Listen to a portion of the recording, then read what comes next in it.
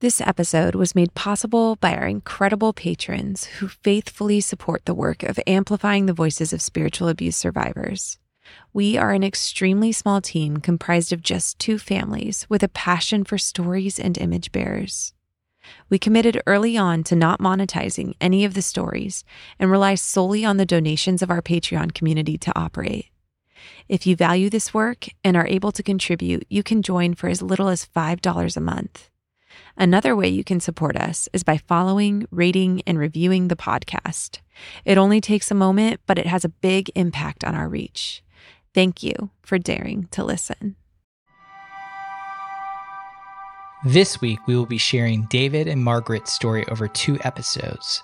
Today, we will be featuring part 1 of David and Margaret's story. David and Margaret were thrilled when David was hired at an SBC church in the Kansas City area.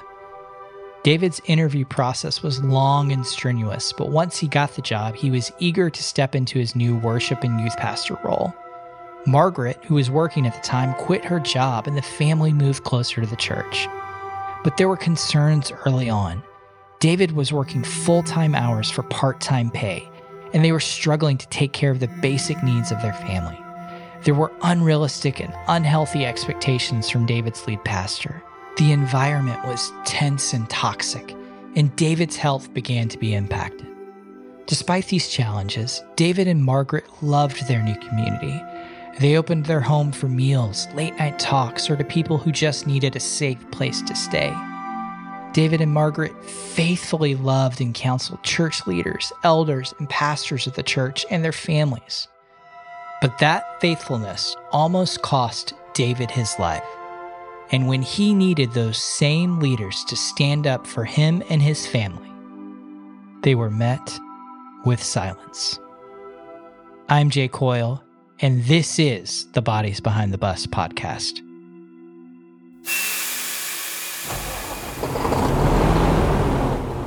I am all about blessed subtraction.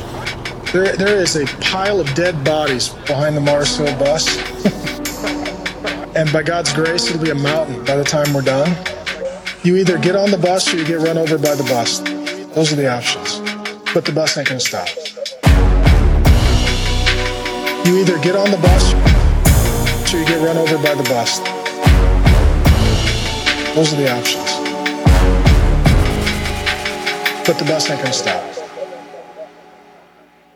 We are honored to have David and Margaret with us here today to talk through their story, which revolves around their time at an SBC church in the Kansas City area. David and Margaret, welcome. Thank you for coming forward to share your story. And I would like to jump in with understanding a little bit more from you, David, about how you joined the staff of this particular SBC church. Yeah, so the SBC world at the time was going through a lot of emphasis on church replanting, which they're still doing through their North American Mission Board. And I was looking to take my first quote-unquote big boy pastoral position, if you want to think of it that way.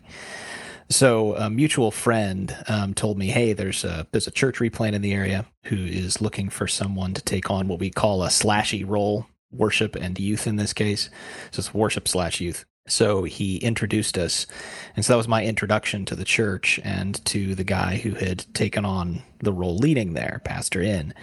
And he had been there for, I think about 18 months, a little less than that maybe. So it was pretty new in the role. He and I sat down, we talked a little bit. He presented to me kind of this vision of where the church was at and what he was hoping to accomplish. And at the time, it was all pretty exciting to a 23-year-old doofus like me.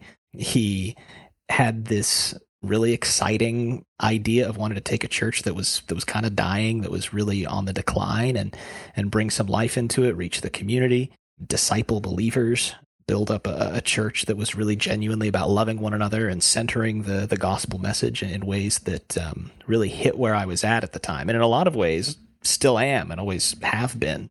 It was, he had a pretty heady pitch. Margaret, I don't remember our first conversation about it. Well, I think the important thing is that you went in and you had been in a ministry role already. Yeah. And what the thing that you emphasized with him over and over again, and with the pastoral search committee team, was that you wanted it to be a pastoral role. Yeah, I had been serving in a role that you'd call like a minister or director type position. I mean, that was great, but we felt called to pastor.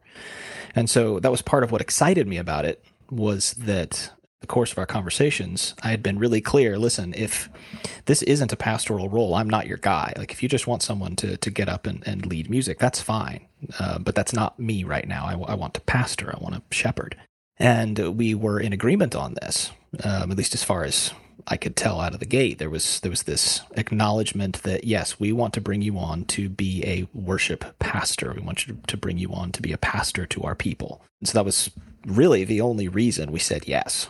And if I remember, David, right, and you as well, Margaret, there was numerous interviews where this was reiterated that you would be a worship pastor, right? Yeah. Yeah, we had meetings with the pastor. We had meetings with the pastor and the search committee twice.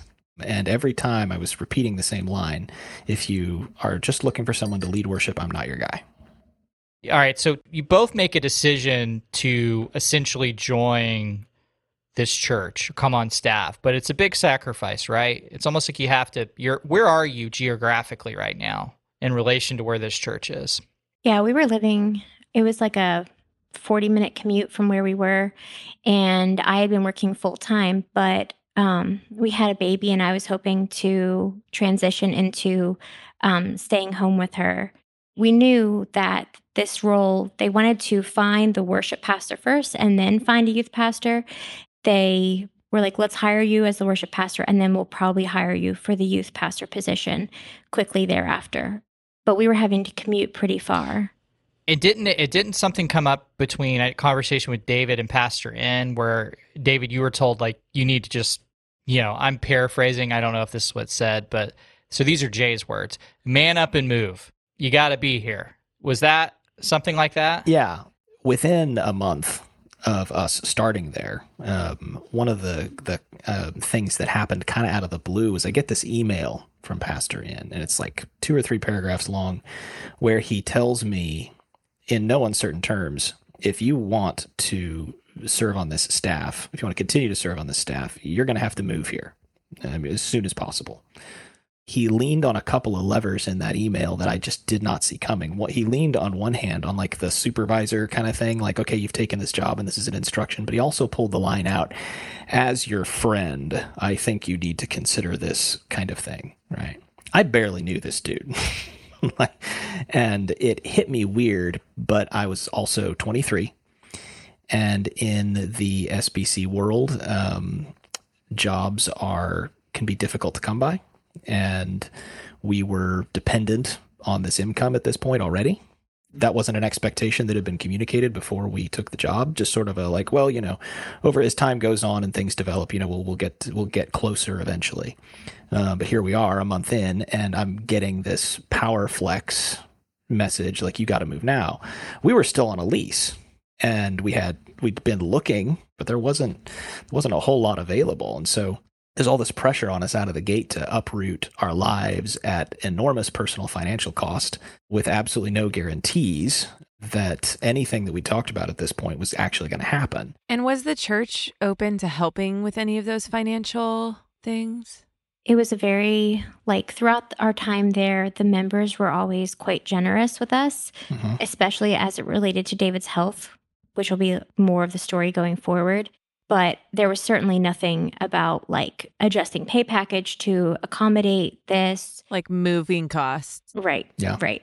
I can't praise the members of that congregation at the time enough in terms of what they did do. I think they did everything that they had information to do with, if that makes sense. I don't think they totally understood what exactly was going on. But the minute that we moved, they jumped and provided vehicles and bodies to help us get out there. And that was great. But in retrospect, I don't think they realized what was going on. I think they thought we were moving because we were ready to move. Right. What happened early on, David? You move, you make this giant leap of move. You're only on part-time salary right now, right? Mm-hmm. With the hopes of being full-time. And you guys broke your lease, I'm guessing. guessing. Broke your lease. Yep. New baby, right? Mm-hmm. And I Yep. quit my job so that we you're could move. you're all in. Yeah, and we had a little bit of savings, and we were told that like this would be pretty fast, that it would go from being a part-time role to a full-time role pretty fast. To make the move, Margaret had to quit her job, right? And I think it's worth saying, if you're listening to this and you've never experienced this before, there's a ton of emphasis in evangelical culture on making these sort of big leaps of faith and trusting God's sovereignty to sort of take care of you and all of this. And for young guys like me who were just getting into the pastorate, there was a ton of advice at the time that, like, look, if your senior pastor says jump, you say hi. I remember one prof telling me, if he says crap, you say what shape. The mentality was that, yeah, if your senior pastor tells you to do something, you do it. And if he's wrong, that's between him and God, and it's your job to just do it and deal with it. And so this wasn't necessarily a thing that was going on in that church. This is just in evangelical culture broadly. For these young guys, you do what you're told. And so if he says move, you move. If that means your wife's got to quit her job that's carrying most of your income and you got to sort all that out, sort it out. Because it's not just your boss telling you to do that, it's your spiritual authority, and it's hard to like quantify the amount of weight that carries. Now, to make matters worse, right before this happens, like a couple of weeks before, we're there at the church for our second Sunday, and we're in this new members class. If you're not familiar with how this works in churches like this, membership's taken very seriously, for better or worse. And part of that means going through a members class to get familiar with the culture and the doctrine of the church. And so that's what we were doing. And so we're in this class with a couple of other people who are joining the church. And we get to this section where Pastor N's taken us through how the church is structured, its polity. And he asks the room the question, how many pastors does our church have? And the air like went out of the room because everyone was like, this is like it. The way the tone he said it in, it was just like so weird. Everyone was instantly like on edge. You could have heard a pin drop. And so one of the guys sitting to my right looks around and he thinks about it for a minute and he goes, well, I'll just say it, 2. And they're both here in this room. Yeah. And Pastor N goes, well, no, actually. And then proceeds to explain that I'm not a pastor, that I haven't been chosen by the church to be a pastor. He's the only pastor we've got.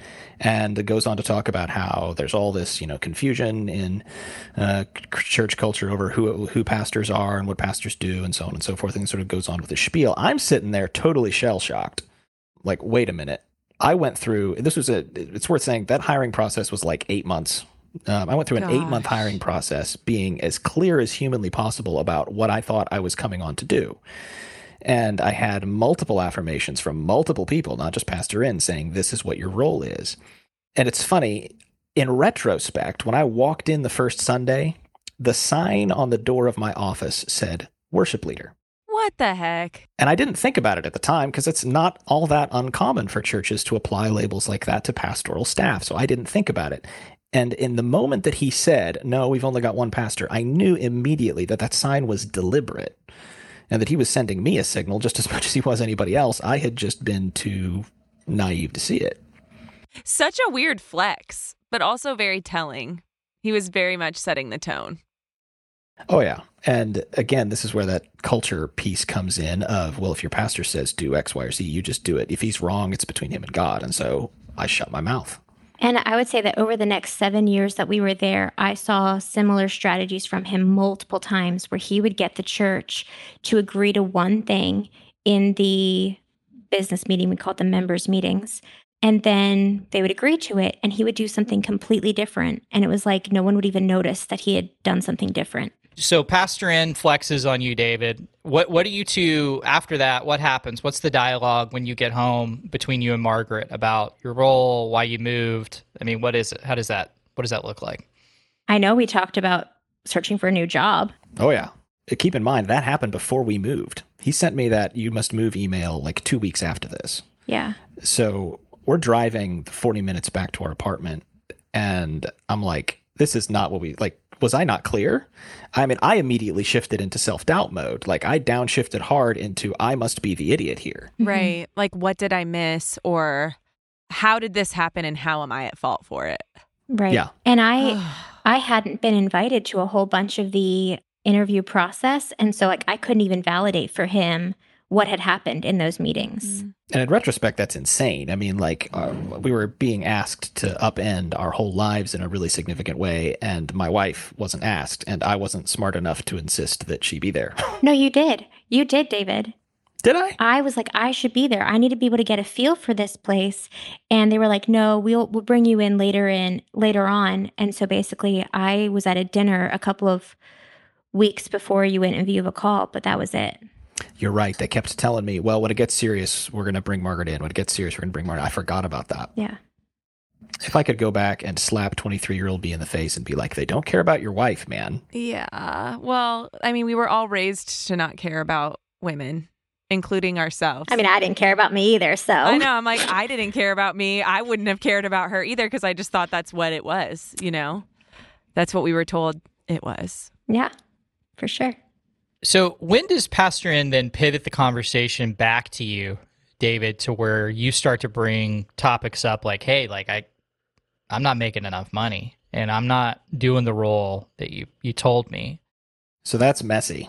Well, I remember I went and tried to like buy groceries and money was so tight and I was really struggling to stay within this part-time budget and so I said, David, when you go to work today, you need to talk to Pastor N and say like, what is the timeline on, you know, getting the youth pastor role included in your title so we can move to a full-time salary? Because it's been 3 months.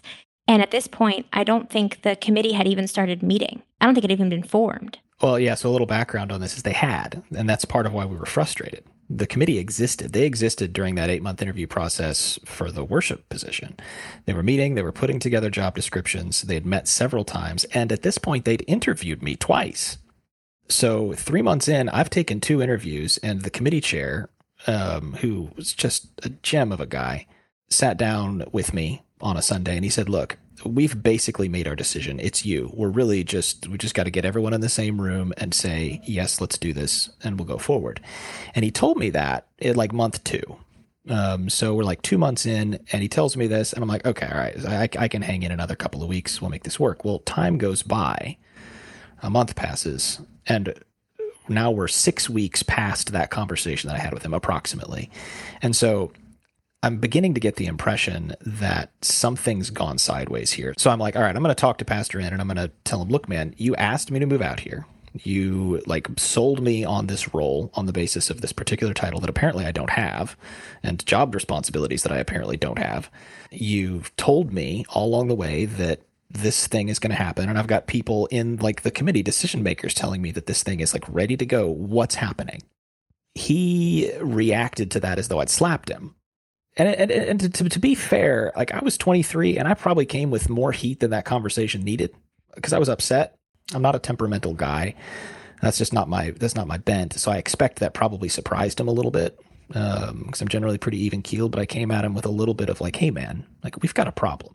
And so he called me insubordinate, said that if I couldn't afford to take the position, I shouldn't have taken it. And that if I couldn't afford to move, I shouldn't have moved. And so I was like, look, I don't think you get it. And so this was the first real like clash we had where I was like, I don't think you get it, man. Like I'm pawning stuff to pay for groceries. This is not a joke to me. Well, he said, we're not having this conversation or we're not going to do this. So he shut me down and I drove home because Margaret wasn't there. It was a Wednesday night. I drove home that night thinking I'm gonna get fired and we'll just have to figure this out.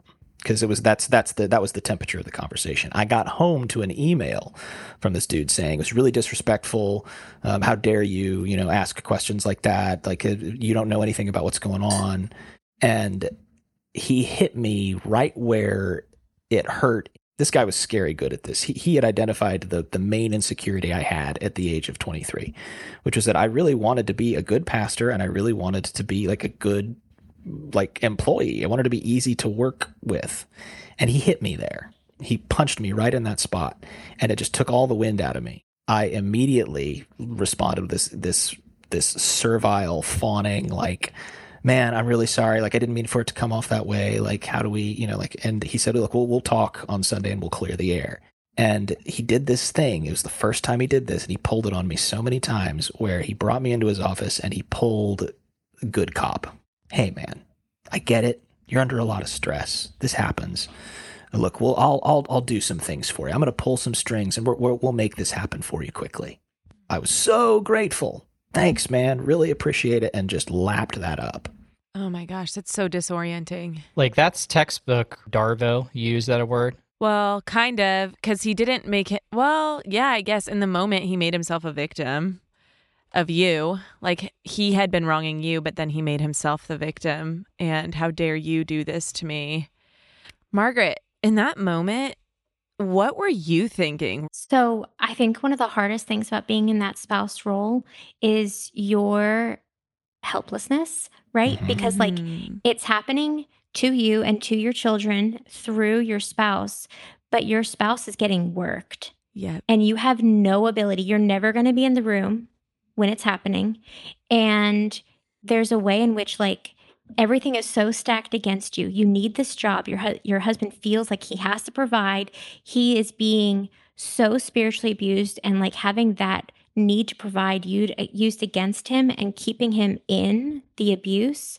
And it's almost like when you point out like, no, like we need money, like we can't keep living on this salary. Like you're actually like almost digging the jab that he placed there of like, you're not a good provider in further. And so it's this like awful situation that does pit like husband and wife against each other. Yeah. And I'm not saying that just from our life, like I see that happen in other ministry couples all the time. And how do you, in that moment, like in a normal instance, you might be like, I'm finding another job, but you've spent like a year at this point, either interviewing or just coming on to staff. So it's like, you're committed here. And we were like financially incapable of doing anything else. Yeah. And David didn't have a degree in anything else to like go find a different job.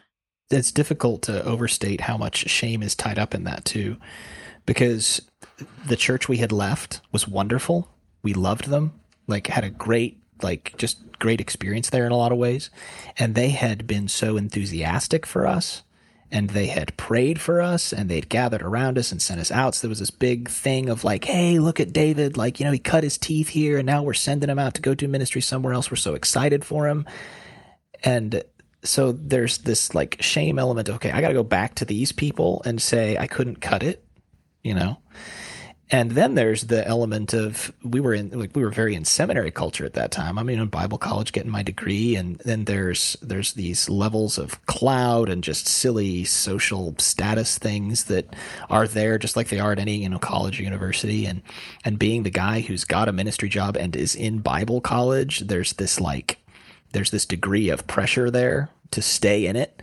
You get told, I've had $1 for every time I walked into a chapel service and somebody said, hey, now 95% of y'all aren't going to make it to ministry to the end. Do you want to be part of the 95%? No, you want to be the 5% that make it all the way. I could have taken Margaret out to a really nice steak dinner. It just, so the pressure to stay in it no matter what's happening is just ever present, and it's coming from every direction, even well-intentioned ones.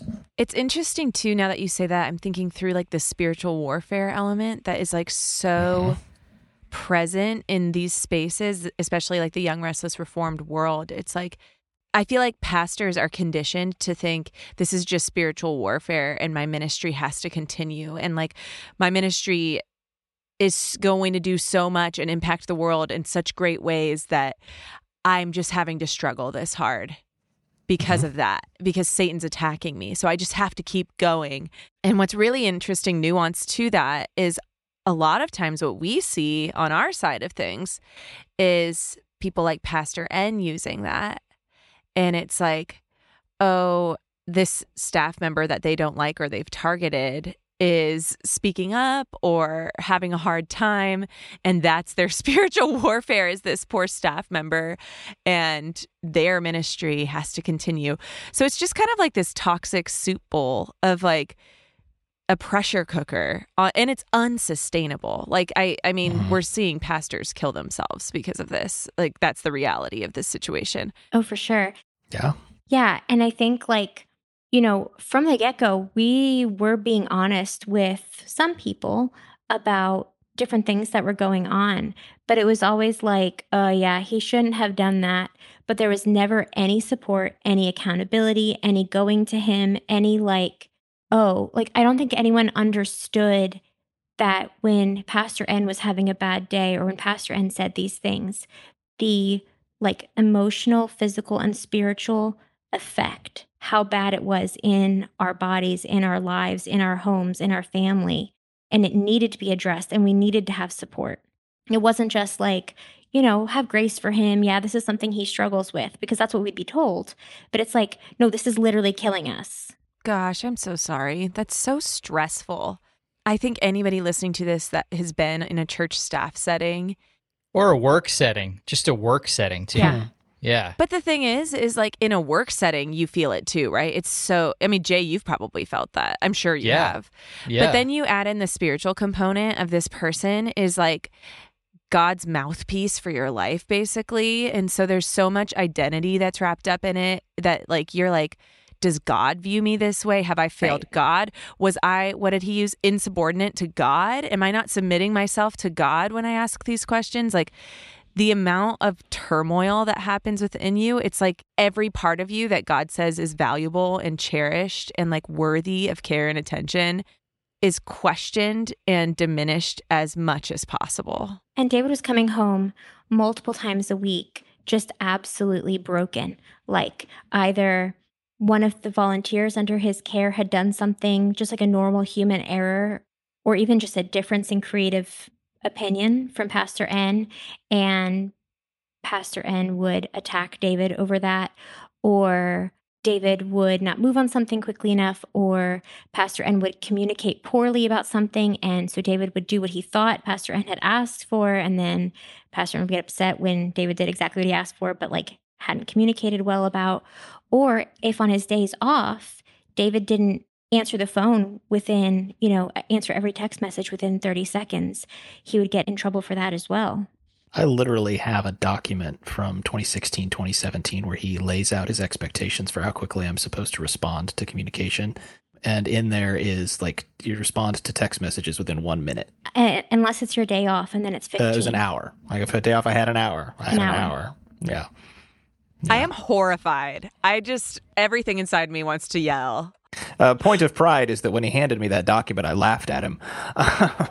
Oh my gosh. There you go. You have like one little semblance of like, I stood up to the man here. That was late enough in the game that he had to give that one up. Yeah. So we agreed on 24 hours, but that was his original draft. I think about like if he wrote that document, someone taught him that. Yeah. Right. And someone taught the person that taught him that. I mean, it's just like a cycle, and like how frightening is that exists. That probably exists somewhere else too today, which is even scarier to think about. If you too have experienced receiving a document where you have to respond within 1 hour of receiving a text message, feel free to reach out. I mean, I fail that daily. I think one other thing that's really important from this time is that during the interview process, David had been very clear that he was not fully reformed, fully Calvinist. Oh, yeah. And that was like, okay, yeah, we can work with that going forward, because it was very much a young, restless, Reformed church. It was trying to become that. It was trying to become YRR. But that was another thing that he was constantly writing you about, to the point where when you guys went to T4G that year, in front of 3 other men in the church, in the middle of the night, he came into your hotel room, basically like attacked you, like came at you, trying to like apologetics, like trying to get you to agree to be Calvinist. Yeah. So if you're not a Calvinist, this is going to sound extremely esoteric. That's okay. Don't worry about it. Suffice it to say that of the 5 points of Calvinism at the time, I only held to 4. And so I wouldn't claim the label. How dare you? Oh, I know. Were you only two-leh? Right. Actually, I was two-ip. I was two-ip. Couldn't do limited atonement. I'm sorry. Definite atonement. That's what we're calling it now. Point is, I wasn't a 5-pointer, and they knew that going in. Pastor N knew that going in. So among all of the other issues that he's got with me, which really just boiled down to personality differences, he's very type A, very driven, very results oriented. I prefer to think slowly, make decisions slowly. He was constantly on me about this fine doctrinal point. So we went to this conference together, T4G, and there's us and 2 other guys from the church. And as happens at T4G, it's a Calvinist conference, was a Calvinist conference. And so conversations about Calvinism are happening constantly. And I'm constantly having to kind of say, well, I'm a 4-pointer, but I don't call myself a Calvinist. I don't think the system, like, I don't think I can claim that name with my current position. And so this became a huge point of contention over the couple of days we were at this conference. And yeah, so it culminates with a conversation that starts at 11 p.m. after we all return to the hotel room. We're all bunking together. It's Boy Scout camp, you know. And he starts hitting me with texts from Ephesians and 1 Corinthians, and he's trying to persuade me of his stance on Calvinism. And I'm telling him half the time, like, I don't disagree with you. Like, you're going at me. And I agree. And then half the time he's hitting me with things, and I'm like, I have a different take on this. Is that, like, you knew that going in? What's going on here? It got so up tempo that one of the guys who came with us was like, it's like midnight. It's 1 a.m, and he's going, guys, this is not profitable. Like Pastor In, what are you doing? Like, leave the dude alone. Let's just get some sleep. This went on till 3 a.m. And so the next morning we get up, and I'm exhausted and irritated and not quite sure what to do with myself. Pastor In, he goes, hey, you know, like, I went at you really hard. Like, let's just get through the day. I'm like, yeah, sure. Well, that evening, John Piper was speaking. Ironically enough, Piper delivered a sermon that kind of cut against a little bit of Calvinist orthodoxy. And so I'm sitting here and I'm listening to him, and I'm listening to him the way that I listened to all sermons in those days. I had my Bible open, and I had a commentary that I liked open on my phone, and I was taking notes. And Pastor In starts like trying to swat my phone out of my hand, telling me, "Oh, you need to stop that. Stop taking notes. Just listen. You're trying to argue with him. You like in your head. You're just like writing down reasons to not agree with what he's saying here." And I was like, "What are you talking about?" Like, I was literally just outlining his sermon and just writing down like his major points and just like scribbling a couple of my own thoughts in the margins. And he like harassed me for like 45 minutes trying to get me to like just put everything down. And so finally, halfway through, I'm like, okay, buddy, like, good grief. So I shut my notebook, shut my Bible, put it down on my lap, and I'm sitting there feeling guilty for feeling upset at him. And I'm asking myself, am I really just like am I being a squib? Like, am I just being a jerk here? In retrospect, no. In retrospect, I was just trying to listen to a sermon, but this guy was so in my head. And it had more to do with the culture, really, than anything else at that point. He and I hadn't known each other long enough for him to really get his hooks in me. But he was so in my head that I was persuaded that if he said it, I had to give it weight, that I had to take it really, really seriously, even if I didn't agree with it. That whole mess finally, I won't say it resolved, but it at least reached a stopping point the following week. After we got back from the conference, we had our staff meeting, and he kind of offered a half-hearted sort of apology where he was like, well, you know, like, you're wrong, and I still think you're wrong, but like, it was probably excessive to go at you like that. And I was so ready for peace at that point that I just like laughed it off and said, no big deal, man. And we had a kind of a jokey conversation. And he said, well, when you finally get persuaded of the 5 points of Calvinism, I want you to call me, da-da-da-da-da. And I was like, yeah, sure, man, I'll do that. But that was the thing. He would do this thing where he would cycle on some obsessive issue, and he'd attack and attack and attack and attack and attack for months. And then he'd reach a point where he'd cross a line, and either I would punch back or someone else would notice. And then there'd be this semi-apology. And somehow he'd also kind of blame you for the fact that it happened in the first place. Which is not an apology. It's just right. It's just him trying to, you know, basically put you in your place using an apology.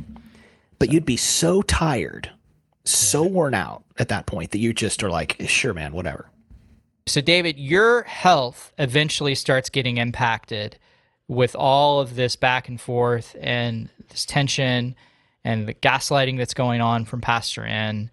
So, David, what health issues did you start having? Yeah, so I have a chronic illness, Crohn's disease, and it's very much a stress-driven illness.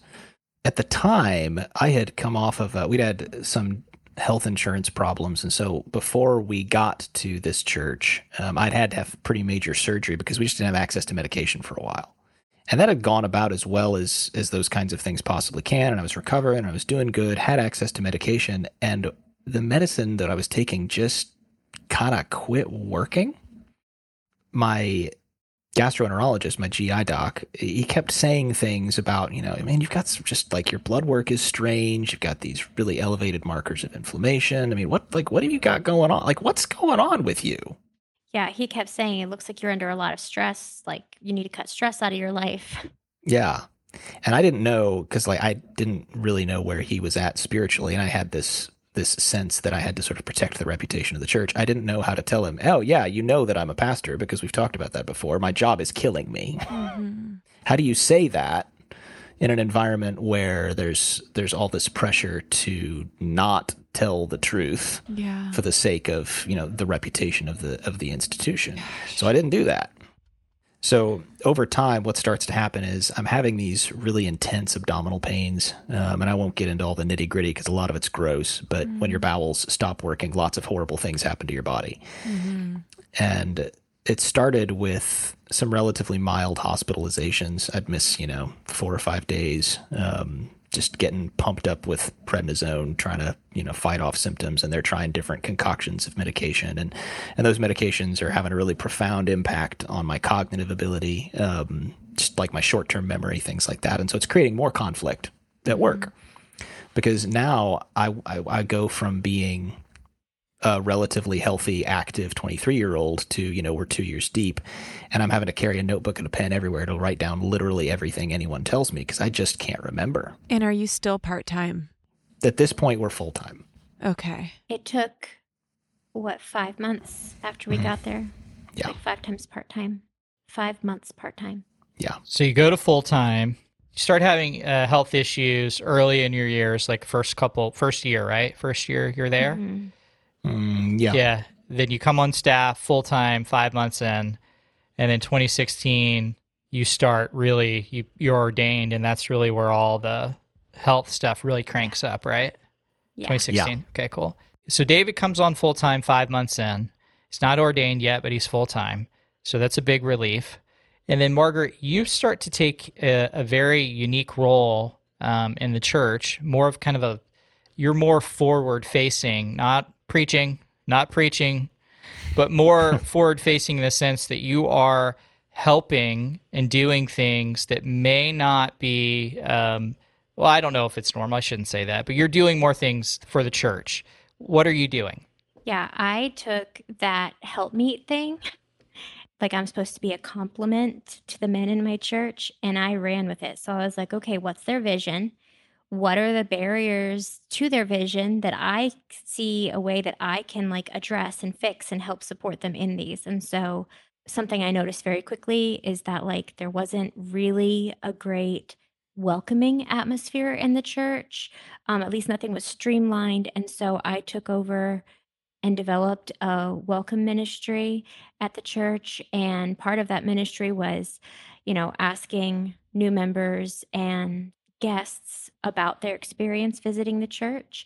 And something that came up over and over again is like, this place seems like a great place for my husband. Like we can easily see how he will grow so much at this church, but there's nothing here for the wife.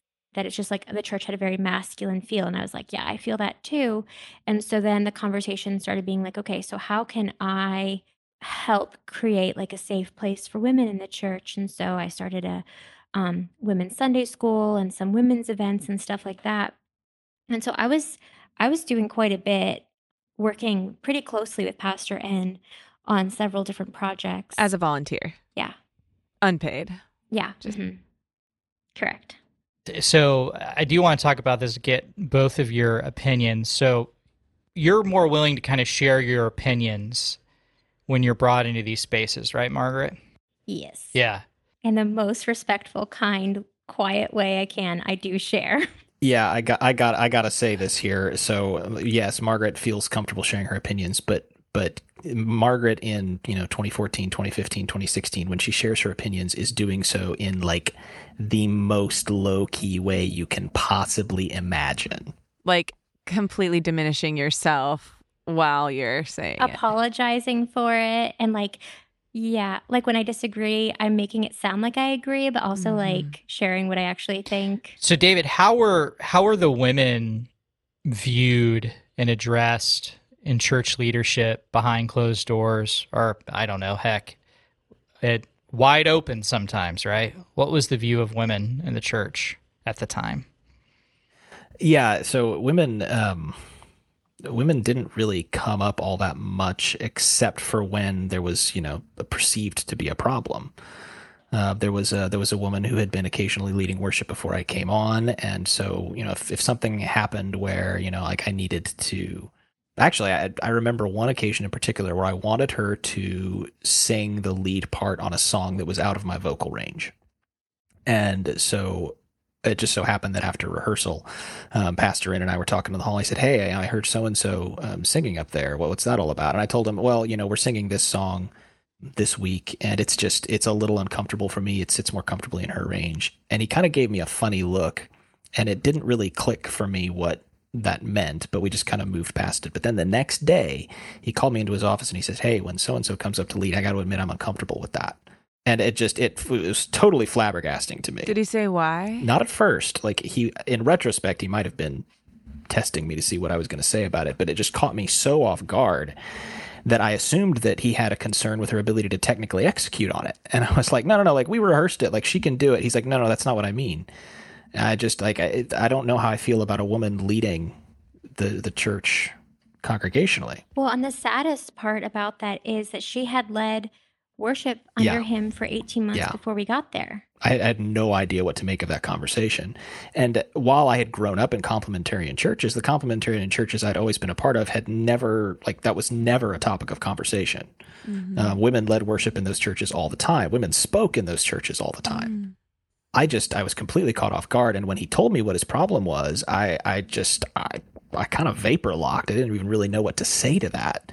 So we agreed on a compromise where I was going to get up there, and when the time came for that particular song, I was going to say, so-and-so is going to sing, would you join her? Instead of like, he wanted to be very clear that I was going to not say anything like, she's going to lead this song, right?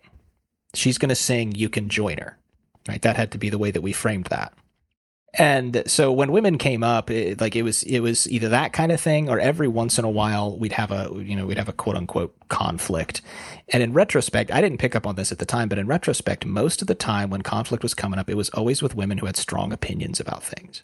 And to be fair, there were times when some of those strong opinions were out of pocket. Mm-hmm. So I'm going to take those and just sort of shove them over here to the side for a minute, because that's a thing that happens. I mean, like, people sometimes get out of pocket and they do things and they say things, and you got to figure out how to like work those conflicts out. That's a thing. Even healthy churches are messy. Yeah.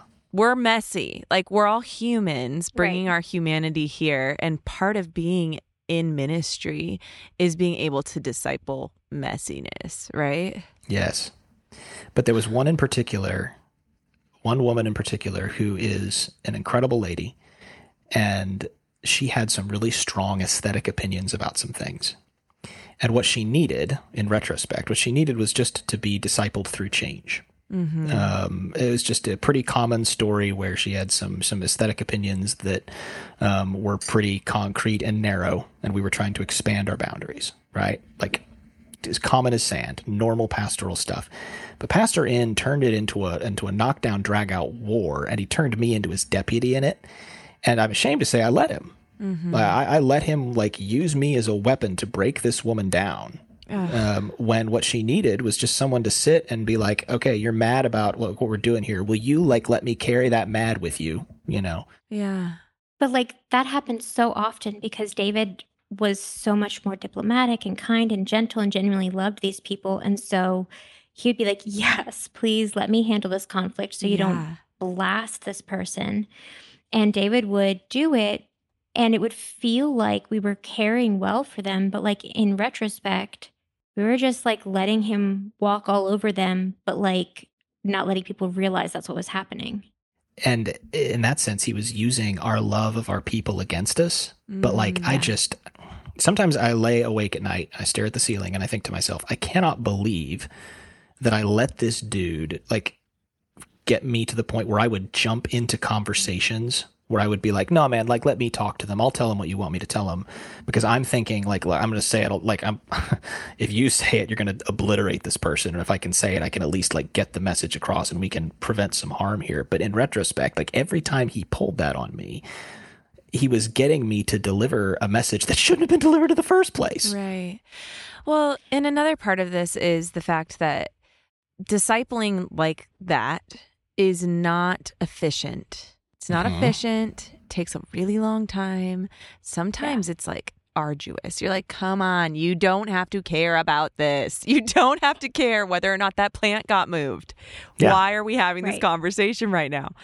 But that's why there's so many qualifications in the Bible. Yes. Because you have to be a very specific type of person that's able to actually sit with people and disciple that. Like, that's why these efficiency, CEO, growth, numbers, all of the businessy side of church is failing people so bad, because that's not what the church is meant to be. Like, we're not meant to be efficient.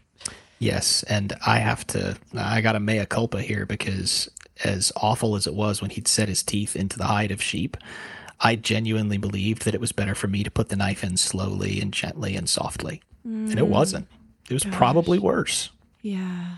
Yeah, and one of my biggest regrets from my time there is that, I really thought that I was helping women by creating a safe place within the church for them to exist, and by elevating them to positions of leadership, and, going to Pastor and saying, hey, I think you should give this woman this administrative role. She's so good at this. And he would. And then he would use her. And what I ended up doing is giving a false sense of safety to a lot of women who I'm now talking to frequently about how hurt they are, because while I may have created a place that they could exist and that was safe, it didn't address the basic theological issues of the whole church that created an unsafe place for women in that church. Gosh. Wow. That was really well said.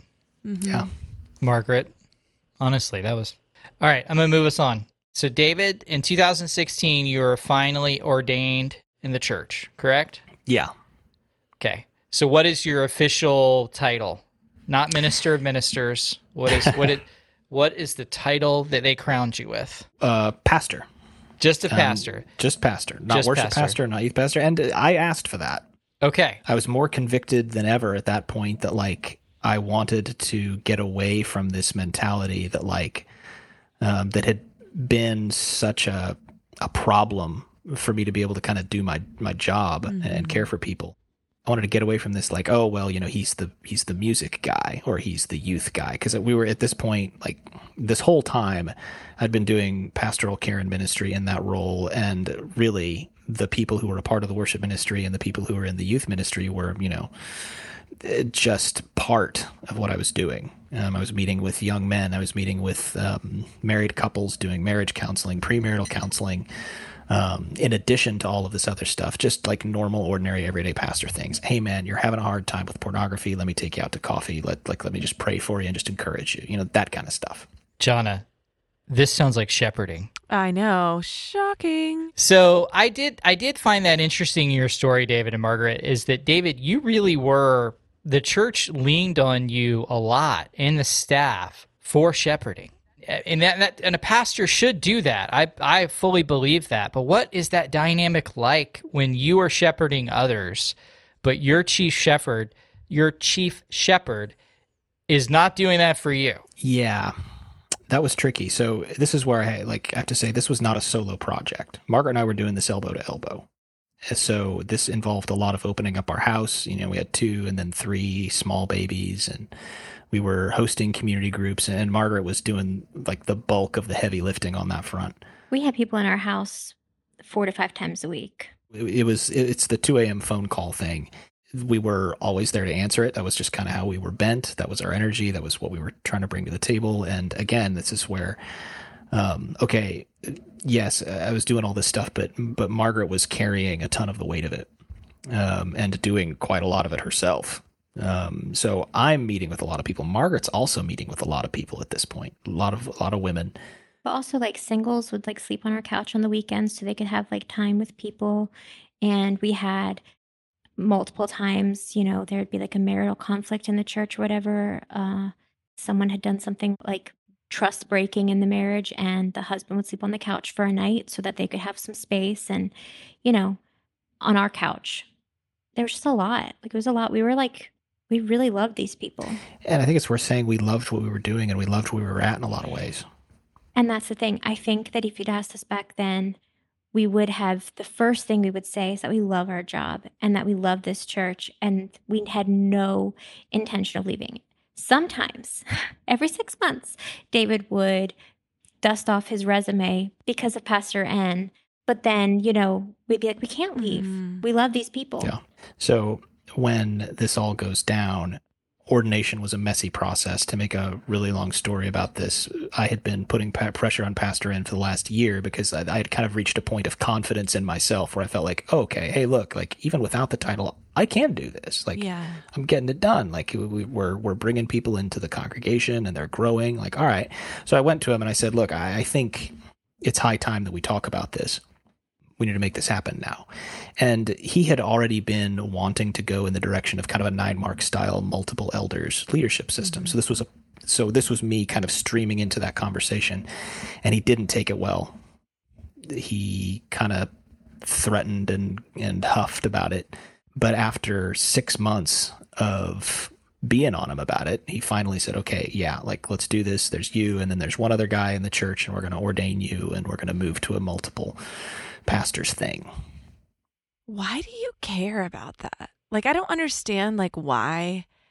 I mean, no, I do kind of understand why I have theories on why someone would care about being the sole pastor, but I can't think of like a biblical, good, healthy reason, really, in this instance, that someone would be fighting for that. Well, part of what was strange about it was that his rhetoric at the time was constantly about how exhausted he was from being the only pastor, and constantly about how much heavy lifting he had to do, and he had to do all this work, and he's working 60 hours a week, and because he's the only pastor, and so we've got to fix this thing. We got to get to multiple pastors. And every time I'd be like, hey, man, I'm right here. You literally hired me to be a pastor and then haven't let me be a pastor. And every time he'd say, well, the church just isn't ready. And it was such a non sequitur. I didn't know how to answer that. Yeah. It's like the church already hired you to be a pastor, and then you decided he wasn't a pastor, and now you're pretending that the church is the problem to keeping him from being a pastor, but you really need a pastor. It was all very confusing. If you're taking phone calls at 2 a.m., people are sleeping on your couch on the weekends, you're ministering to married people, single people, old people, middle-aged people, all people, what the heck is he doing for 60 hours a week? Sermon prep and getting his PhD. Well, there was that. And then he had his own approach to shepherding that I think is worth pointing out here. He would meet with young single men in groups and take them through books, which I'm not necessarily like, okay, fine. But what was interesting was that he was always telling me I needed to maximize my time with people.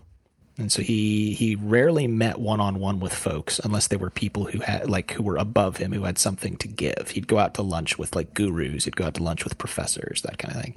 But when he was meeting with people he was discipling, it was always in groups. And it was always in these sort of very limited chunks. And he was taking them through something where he was presenting them with information. My approach, and this was instinctive, this was not trained. I say that to say like this isn't some philosophical thing that was happening. I naturally gravitated toward, hey man, like let me take you out to coffee or buy you lunch or whatever, and you tell me what's going on. And so we just had very different approaches. And there's a way in which I think that was really effective because it communicated to different people. But it illustrates the point. He was constantly efficiency oriented. And to him, meeting one-on-one with somebody, unless it was an absolute crisis, was a waste of time. Yeah, I mean, what you described, he's running a business. And so he's got to maximize his return, his time. He needs to maximize his time to get a return on investment because, he is a product or, his ministry is a product. And so he's got to maximize his time. So his focus is I'm speaking from what you said. How do I make the most of my time so that we can continue to grow this church and make the most money possible? Yeah. Which is weird because, I think that's a completely wrong, and again, this is me paraphrasing, but that's a completely wrong way to run a church. But if I was going to approach a church that way, I would want David on staff because that would actually increase our productivity and ultimately, hopefully, help us grow. So back to Jonna's point, it's a weird thing for him to want to shut that down all the time. The thing is that he had David on staff. He just didn't have David wielding any power. So he wanted to hold on to all the power while still having David do all the work. Yeah. Yeah. Yeah. But also, Side note, all of us on this call, maybe we could all agree that most of these dudes, I feel bad kind of saying that, but I shouldn't. They are just dudes. Most of these dudes would be awful in a business world. They could not run a successful business. The reason that they are able to run these big corporate modeled churches is because they have basically just free labor. The thing about Pastor In's stated objections to going to multiple pastors sooner was, funnily enough, this idea that he had, and I think in a weird way, I think he meant it. Like, I think he would genuinely thought this, that the church wasn't prepared to have multiple pastors because he kept insisting that they weren't going to see me as a pastor unless he'd done all this educating first, unless he'd sort of like trained them to see me a certain way and see this other guy a certain way. And so he had all these benchmarks that we had to hit before we were going to go to ordination. And a lot of it had to do with whether or not he could get people in the congregation to refer to me as a pastor, whether or not he could get people in the congregation to refer to this other guy as a pastor. And every time he brought this up, I wanted to be like, dude, do you want to look at my inbox? Do you want to see how many of them start with Pastor David? So like on one hand, I get that like there are churches who have got like a history and a way of being organized that mean that if you're going to go to multiple pastors and not like a CEO pastor and then multiple like directors of ministry model, you might need some time to like get everyone on board and make sure this is a direction the church wants to go. That was not this church. What he wanted was to inculcate a certain vocabulary and a way of thinking about pastoral authority in them before he ordained anybody. Is there partially like him wanting to educate them on how to treat him? Yes. I mean, I think that's a big piece of it because people would routinely disagree with him. And he always had a huge problem with that. He kept an enemies list in his drawer. He didn't call it that. But he kept this list of people in his drawer of people who opposed him. And we'd talk about that list. He would never tell me the names that were on it, but I knew. I mean, like, you just have to pay attention for a little while. These people who opposed him and who he was, praying against. Praying against? Yeah. Whatever that meant. Spiritual warfare. Yeah, there it is. And the thing about those people was that their big crime was that they disagreed vehemently with his ideas.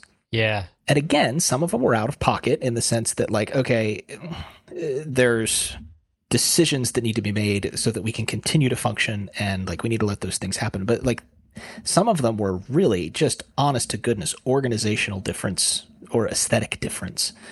And he wanted to create an environment, I think, where he was weaponizing ecclesiological doctrine as it relates to the role of pastors so that he could start saying things that he couldn't say in the current context because he'd built up this notion of what pastoral authority is and what pastoral authority is for. Yeah, and I think it's really important that every time during any members meeting, he was pitching the idea of multiple elders, he 100% of the time said there will be no senior pastor.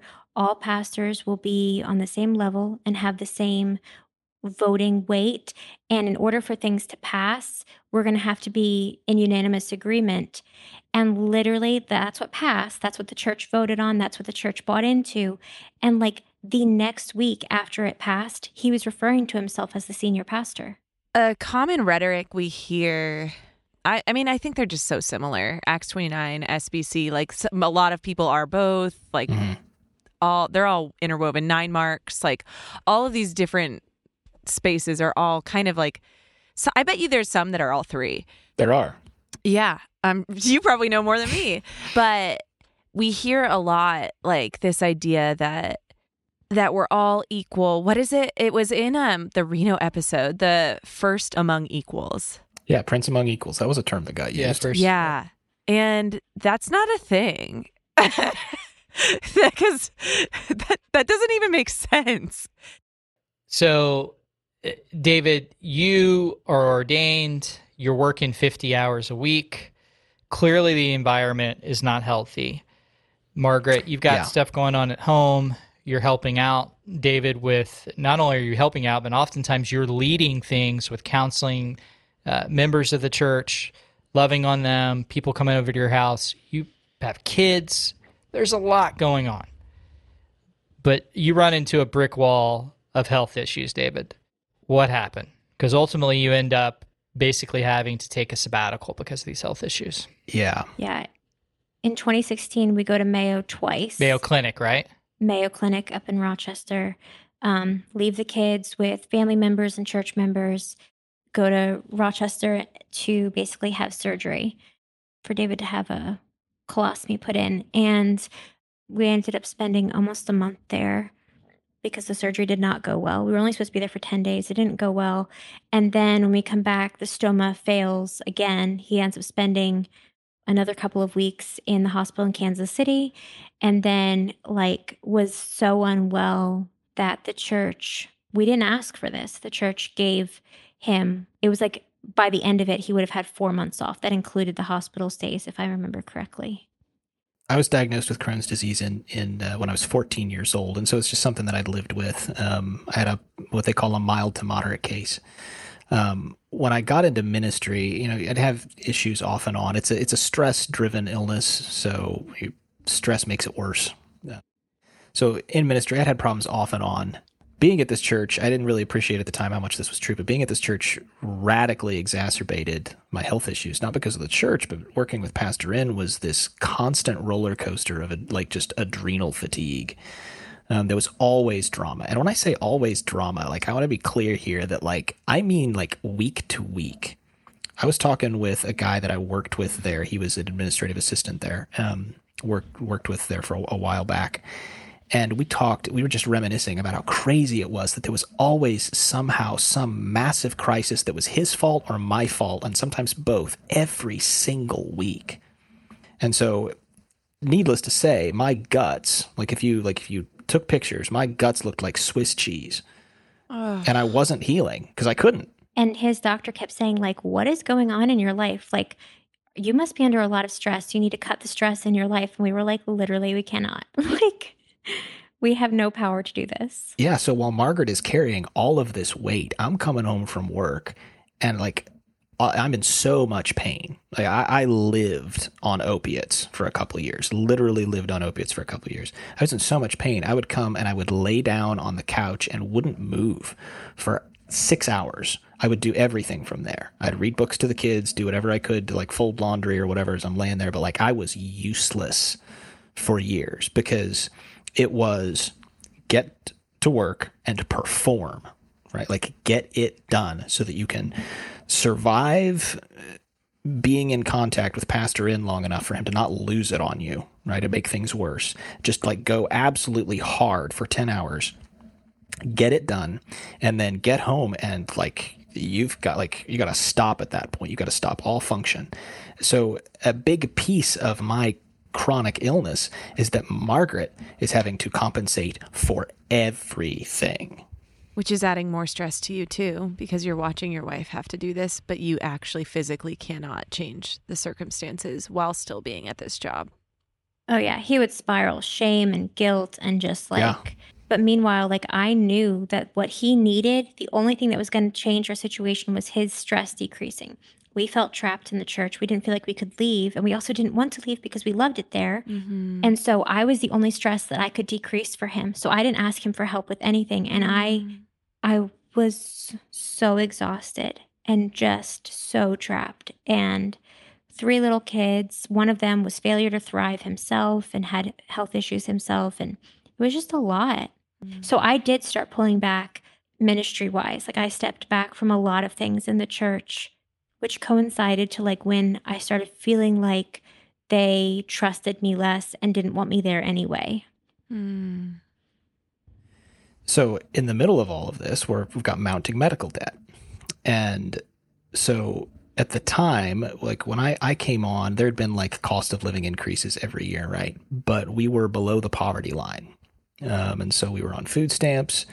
We were on WIC. We were getting, at one point, help with our utility bills. And with generous gifts from church members. Yes. Those people opened their hearts and their pocketbooks to us in absolutely incredible ways. Every time David went in the hospital, we wouldn't even have to ask, especially the older members would. I would just get stuff in the mail, and it is what carried us through. I remember there's one older member with whom I'd had a lot of conflict. pastor had pitted us against each other. And so there was this, like, there was a lot of rub. I remember he showed up at our front door unannounced, and he handed me a check for a dollar amount that I won't repeat. And I wept. And at the time, I couldn't have said it because I didn't really know it. But in retrospect, like, that guy was loving me so well in spite of the fact that I had been a paid assassin to him. And that happened over and over and over again. These church members just went hard in the paint for us. But at this point, we were, in 6 figures of medical debt. And collectors are calling us every single day, Literally 5, 6, every day. 7 times a day, every day. And my health's not getting better. I wonder why. Yeah. That's not stressful at all. We've tried every medication under the sun. Health insurance is starting to go, yeah, we think that you're a losing proposition. So, like, now it's going to get worse, right? Now the medical debt's going to get even worse because now they're not wanting to cover things because they're going, well, we've tried all this stuff and it isn't working and you're not getting better. Which, as an aside, I love the solution to that is, so I guess you can just die now, but that's neither here nor there. And you're in your 20s. Yeah, I'm in my 20s. Mayo Clinic was supposed to be the fix. It was supposed to be the solution to this. They were going to give me this surgery and it was going to fix everything. It just made it worse. And in retrospect, part of the reason that it just made it worse was because my underlying health was awful because of the absolutely incredible stress we were under. So the church gives us this incredibly generous sabbatical. I mean, they like, it was a paid sabbatical, to be clear. And on top of that paid sabbatical, we had church members showing up at our door, handing us cash, handing us checks, bringing food. I mean, just being the church, just doing the thing. It was incredible. And in the middle of this incredible moment of vulnerability on our part and of us just feeling the weight of the love of our congregation, here I am transitioning you, sorry.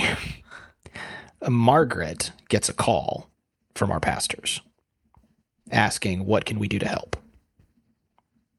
And that's really where this stuff kicks off. Margaret, what was that phone call? I don't remember exactly how it went, but I think they must have offered, like, would it be helpful for us to just sit with you and hear, like, all the things that, you're thinking and feeling and pray with you. And this was my 2 pastors, like, I've literally never been, as a woman growing up in extreme complementarian spaces my whole life, like, I've never been pastored like what it felt like they were offering.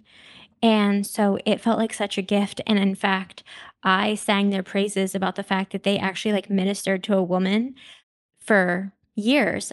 Well, not years, I guess months after this happened. And so I met with the 2 pastors and I told them, because at this point, I was like, I don't know if David's ever going to get better. I've never been to college because we got married young. We did the ministry thing. Like, we got married young. I worked to put him through school, but, like, I can't make enough money to support the 3 children we have if he's going to be disabled. Just, like, lots of fears. And they sat there and I cried, like, ugly cried in Pastor N's living room to the 2 of them and Pastor N's wife for about 2 hours. And then they came and they stood over me and they laid hands on me and they prayed for me and they told me, we want you to know that we will always take care of you, that we love you guys, that we will never let anything. I think the line was, we're not going to let you fall.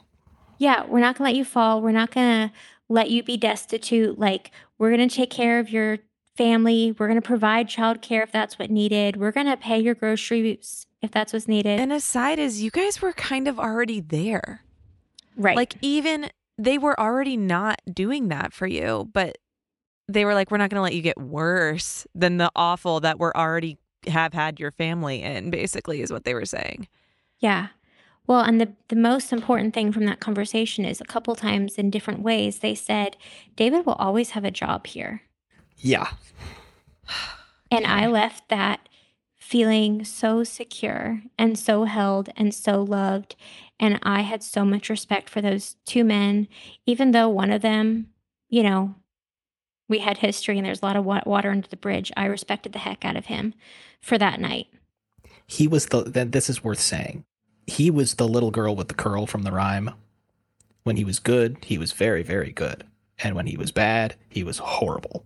Yeah. This was one of those moments where he just like would come through with something that just broke your brain. Just so gracious, so loving, so thoughtful, so forward thinking.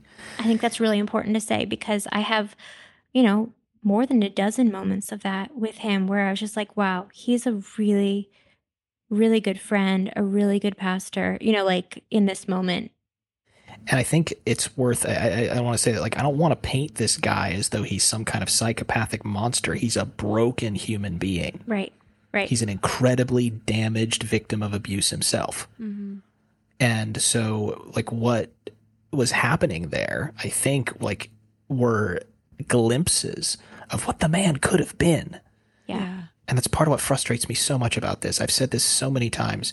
That guy could have had such an incredible, effective, impactful, beautiful ministry. But for whatever reason, he just, I don't know. I don't know. That's just it. I don't know. When he was on, he was so on. It's so common for these pastors that end up being potentially narcissistic, definitely have a lot of traits like that, authoritarian, abusive. Like, it's very common that they grew up in abusive homes. We find often, I don't know if this is Pastor N, but a lot of these pastors have father wounds that are deep wounds. Yeah. And just like anecdotally, something Jay and I have seen is like a reenactment of their own childhood on their congregation and on their staff. So they are just bringing those same dynamics that they grew up with. Not getting therapy, just getting a seminary degree, sometimes not even getting a seminary degree, and pastoring churches. And it's like when you're a parent and you have deep childhood wounds, if you do not root that stuff out, if you don't like purposely root that stuff out, name it for what it is, and work towards healing that, you will do that to your own children, because that's what you know. You will reenact these things oftentimes. So like anecdotally, we do see that pretty across the board, is these pastors come in and they're just reenacting childhood wounds onto their congregation, reenacting their father's behavior onto their congregation or their staff. I mean, it's really gracious to assume like there could have been so much beauty and goodness. And that's probably true. But then we also see those glimpses of like good moments are so calculated. And they come with so many strings attached that like by the end of the road, can you even call it a good glimpse of graciousness, or was it all just manipulation? And that's so sad and so gross, you know? You know, in The Magician's Nephew, there's that scene where Aslan sends the two kids to go get this golden fruit from this tree, and it's going to bring protection to Narnia, and it's going to do all these great things. And he tells them you got to go through the gate when you get there. Take the fruit properly. When they get there, they find the White Witch has already gotten there. She's climbed over the fence and taken the fruit and eaten it, and they're horrified. To make a really long story short, they go the right way. They bring the fruit back to Aslan, and Aslan tells them, she ate the fruit because she wants power. And the kids are like, oh, well, then that's not going to work, right? And he says, well, no, of course it's going to work, because it must work. It has to work. And part of the reason that I love that is it establishes a principle that's often in play with these dudes. The more good a thing is, the more powerful a thing is, the more awful it becomes when it gets used for evil. Yeah. And this dude was gifted. He's profoundly gifted, and gifted in good ways. And he chose to use them for evil purposes. And because he was so powerfully gifted for good, the evil that was done was that much worse.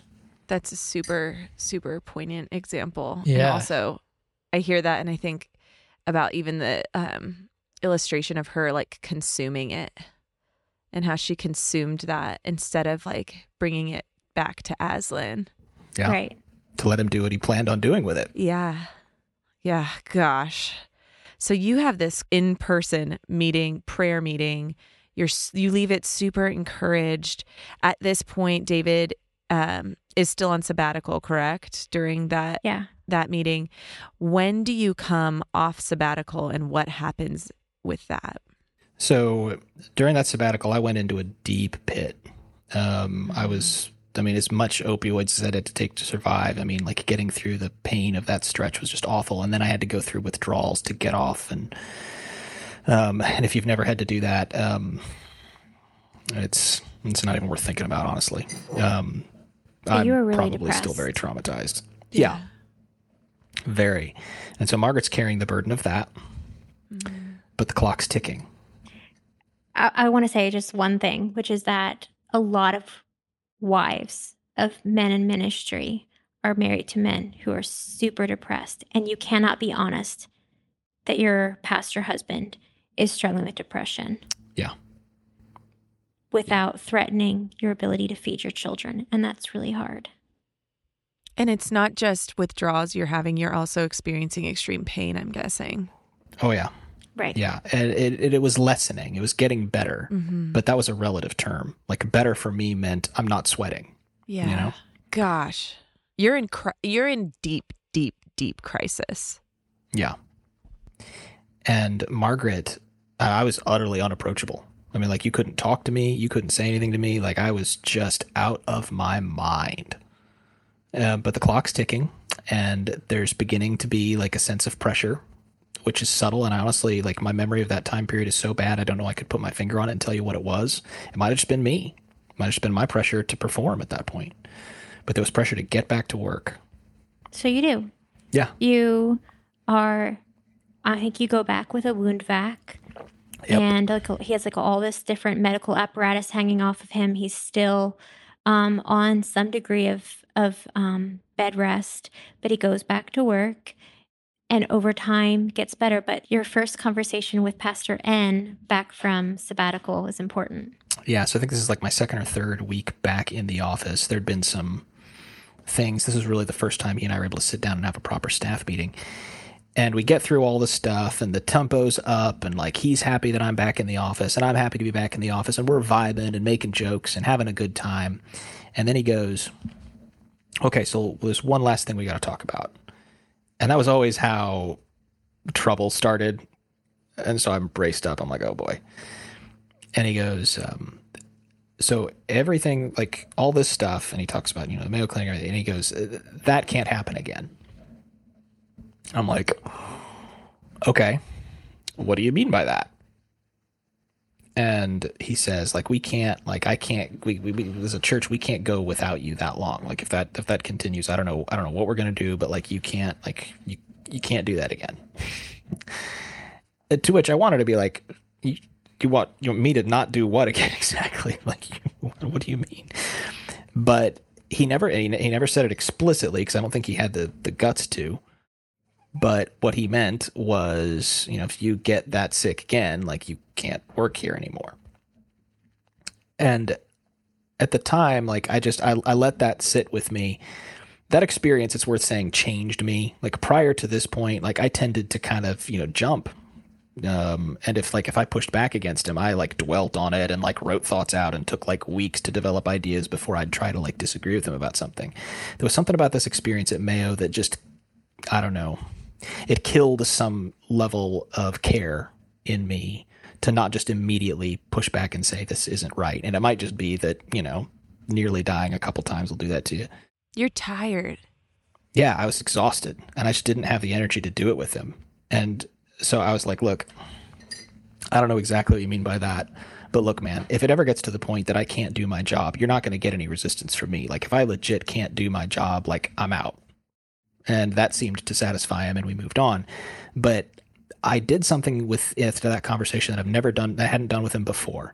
I filed it away because there was just, again, something changed in me after the Mayo thing where something smelled like we'd gone past me being like, okay, this is just, I've got to submit to my pastor and submit to God and so on and so forth. We had just suffered enough and been through enough, and I'd seen him pull enough stuff that like coming back felt like a little bit of a reset in how I intended to relate to him.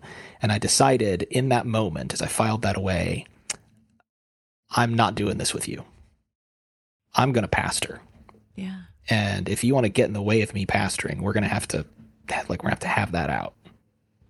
And that was, I didn't really know it at the time, but I think he could tell that my attitude had shifted to, and that was the beginning of the end. It's interesting because that really then puts more intentionality, or his real intentions, on the conversation with Margaret when he said, you have a job here. Like, you're going to have a job here.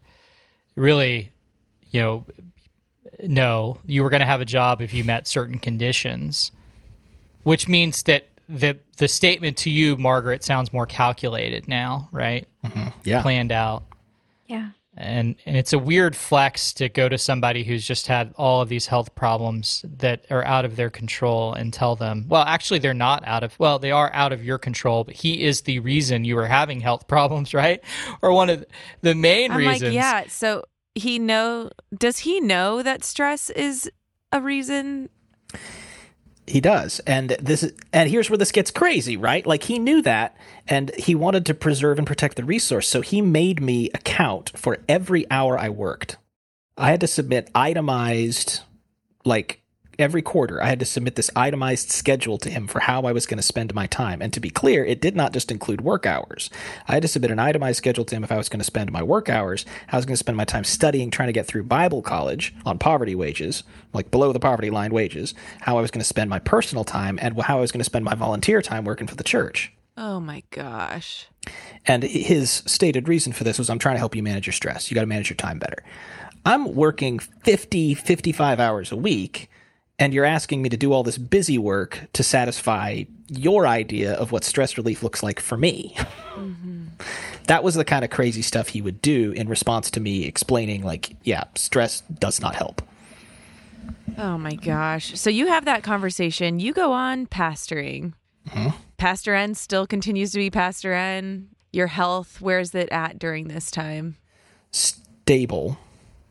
Not fun, but stable. Okay. Yeah, the next year, once you get back from sabbatical, is pretty quiet health-wise. And I would say that year after you get back from sabbatical is one of our best years in ministry.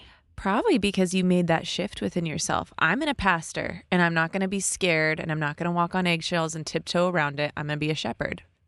Yeah. And I also think, A, we were older. We started way too young in retrospect. And secondly, we'd been through so much suffering that we got really good at sitting in suffering with other people. So needed. And Margaret was just doing absolutely incredible stuff at this point, as far as just ministering was concerned. I mean, you had taught a women's Sunday school class that just, I saw women go in there and come out like alive on the other end, just like enlivened to Jesus and enlivened to Scripture. And Margaret was running point on that with, 3 kids and a chronically ill husband, and, like taking her food stamps to the grocery store on the weekend to, make it all happen. And it was just crazy. It was a wonderful year in so many ways, and a lot of that had to do with Margaret's commitment to how she was gifted, and to sort of discharging those things, even in the face of literally every economic and social reason not to. So we go into 2018. So that would be 2017 then, right? 2017 was a good, relatively good year considering. And then 2018, there's an emergency surgery, correct? At the very end of the year. Very end of the year. What happened there? Yeah, so we have our 5-year anniversary with the church, which is super sweet. And 3 weeks later, David starts to show some signs of being sick. And then it was like mid-November, his stoma starts dying. He goes into emergency surgery. He almost dies. He stays in this place between life and death for a number of days. And then he comes home eventually. I think it was like it was actually like surprisingly short given how dramatic it was. It was only 5 days. 5 days in the hospital. But he comes home with 190 stitches through his abdomen. Just so broken. It was ugly. But what was strange about it was that as far as hospitalizations go, like, it was not nearly as bad as it could have been. But I had the sense that something was wrong, because normally at this time there were 4 other elders. There's 5 elders total, David and 4 others. I had gone to church on the Sunday while David was in the hospital, and the elders had like avoided me, not talked to me, which was weird. And then I normally was getting text messages from them checking up on us, and I wasn't. And so then I texted them to let them know what was going on, and the responses seemed really short. So I was starting to get super anxious. And you at this time are also like, is my husband going to die? Yes. I was like, okay, is my husband going to die? If he lives, is it going to be as if he died because he loses this job and that might kill him? Mm-hmm. And how do I feed my kids? And how do I do anything right now? Right. And not just that, not just the job, but like the church. You needed them to come be pastors for you. You needed that care and support. Like you needed them in the waiting room with you. And I had them. Like, that's the thing that sucks so much is I had them. I can tell you exactly who was in the waiting room with me for every single moment of all the fiascos, of all the times that David almost died. I can tell you exactly who was there. I can tell you who brought me meals when I was the scaredest. I can tell you, like, the thing is, the members of the church were doing the best they could, but there was leadership issues. And I think that was part of, because, you know, I have parents, David has parents, but if something were to happen to David, either he were to die or he were to lose his job, I knew we would have to lean on his parents or my parents really hard, and they were not local. That meant that I would have to leave this support system to go lean on one that would probably be able to hold us better, just because it's family. And the thought of leaving this church literally made me ill. I could not imagine life after this church. And there were probably like some unhealthy reasons in both, because I was the same way. Like we probably both had some unhealthy reasons for that, but a lot of it was just that these church members had loved us so well. It was the first place in my life that I had felt safe. I did not have good church background growing up. I had been excommunicated from a church at 16 years old. I didn't want to have to go through trusting and finding a safe place again. Like I wanted them to be my safe place forever. So you're feeling all this anxiety. Did anybody contact you during this? Yeah, I had a church member of a very respected church member came over and brought a meal, and I was talking to her and I told her my fears, and she was like, I don't ever want to hear you say that again. This church we will never fire you. Like, you do not have to worry about your job. You will always have a job here. We love you so much. Like, this church has your back. And I took so much hope in that. And then I think it was like the day David got home from the hospital was a members meeting at the church, and they approved David for it was an obscene raise. $10,000 raise? Close. It was a huge raise, and I was like, thank you, Lord. Like, okay. Which brought you to like a livable wage.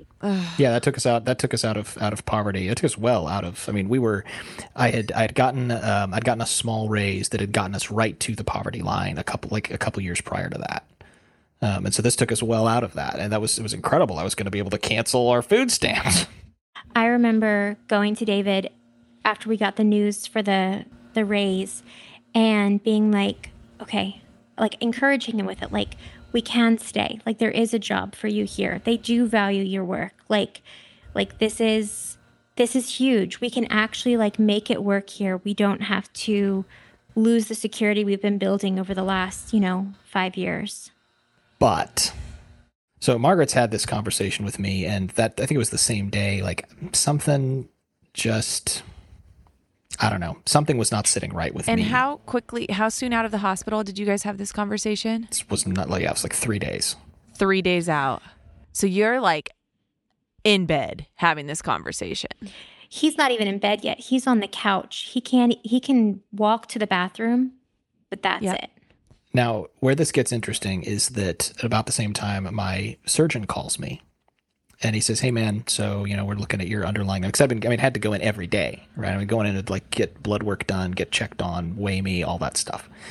And after a couple of days of me being on the couch, he goes, hey, man, I think like, obviously, like, take it easy. Don't lift anything. But like, your job isn't super like physically demanding. I think you can go back to work. And I was thrilled. Yeah. Absolutely thrilled. Because, I mean, most of what I did could be done from just about anywhere other than the leading worship component. Yeah. And I had worked pretty hard to train up a couple of guys to do that role when I physically couldn't. And they were good at it. Awesome dudes. Anyway, but so he told me that, and we'd had this conversation about this raise thing, and I thought, I'm going to see what the temperature of the water is. So I texted Pastor in and I said, hey man, good news. I've been cleared to get back to work, so I can be there on Sunday. And he texted me back and he goes, hey man, like, don't worry about it. Your job's not at risk. You just worry about getting 100%. You come back when you're at 100%. I still have that text message. Like, I got receipts, baby. And we get a phone call from another elder who says, congratulations on the raise. We love you guys so much. You've been such a great service to the church. We'd like to come over tomorrow night and visit with you and encourage you and pray for you and talk about David's future on staff. Like within days of each other. And what do you think about that? I'm thinking it's fine. I'm refusing to entertain anything other than this because I'm feeling like I've had enough assurance at this point that everything's fine.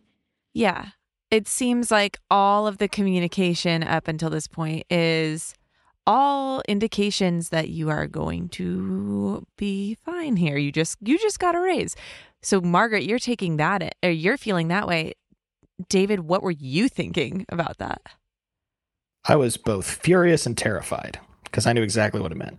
And what do you think made you know what that meant? It was funnily enough, it was the person who sent it to me. He was one of our elders and a really like cerebral, quiet, thoughtful guy. And he was very often tasked with delivering messages that required a lot of precision and care because he's a wordsmith, very gifted thinker, very gifted writer. And the fact that he was the one that sent that to me told me that this had been wordsmithed. If it had, because there were two guys, like if it had really just been like, hey man, let's talk about how we're going to like get you back on board and all that stuff, it would have been one of the other guys, but he sent it. It was flowery. Yeah, it was very carefully crafted because that's just how he's been. Like I genuinely don't think that he had any particular ill intent. He was doing what I used to be asked to do, put the knife in nice and slow. And so he was just doing it, and I'm sure doing it in good faith, but I knew because it was him. So the next day, they planned to come over in the evening after the kids were in bed, but I couldn't put the kids down because Daddy had just been through a hospitalization, and they were just breathing all of the cortisol in the air, and so they wouldn't go to sleep unless we were in bed with them. And so I put them, and they were so little at this point. They were like 2, 4, and 5. I put them in front of a movie on my laptop in the adjacent room. David is lying prone with 190 stitches in his abdomen. I answer the front door. The 4 of them come in. I bring them downstairs to our basement.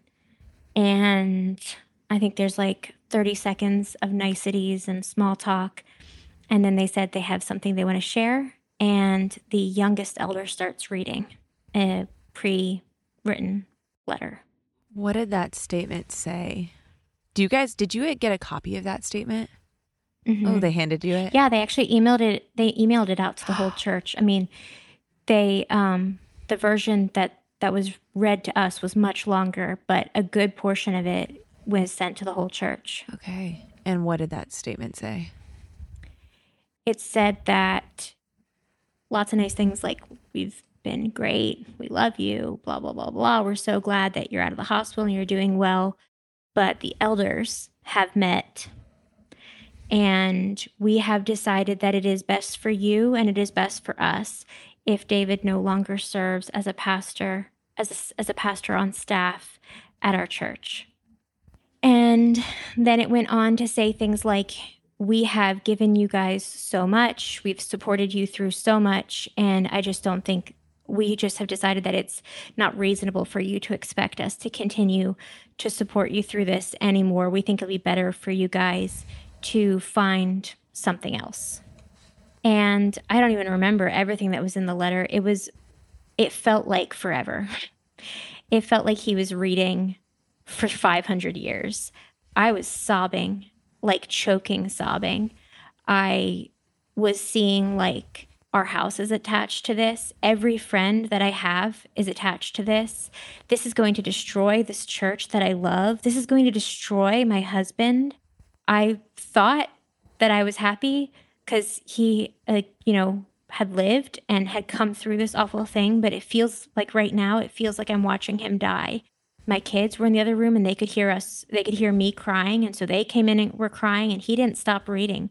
No one, like the whole family is weeping. And there wasn't like a getting of tissues or a putting a hand on the back or a pausing to like let us breathe and catch our breath. And I'm 5 months pregnant at this time. And so I'm thinking, wait, where am I going to deliver my baby? How am I going to pay for maternity care? Like, how am I going to find a job at 5 months pregnant with a disabled husband? How am I going to pay for childcare so that I can go to that job? David cannot stay home with 4 little children in his condition. If he's not capable of sitting at a computer and doing pastoring work, he's certainly not capable of watching 3 little children. I'm just shocked and hurt and feeling betrayed and just feeling like I have no idea how to make these men that I know want to care well for me. I'm seeing all the ways that they're not going to understand what they just did. Wow. So that moment, you're still thinking you don't mean to do what you're doing. Yes. David, what are you thinking?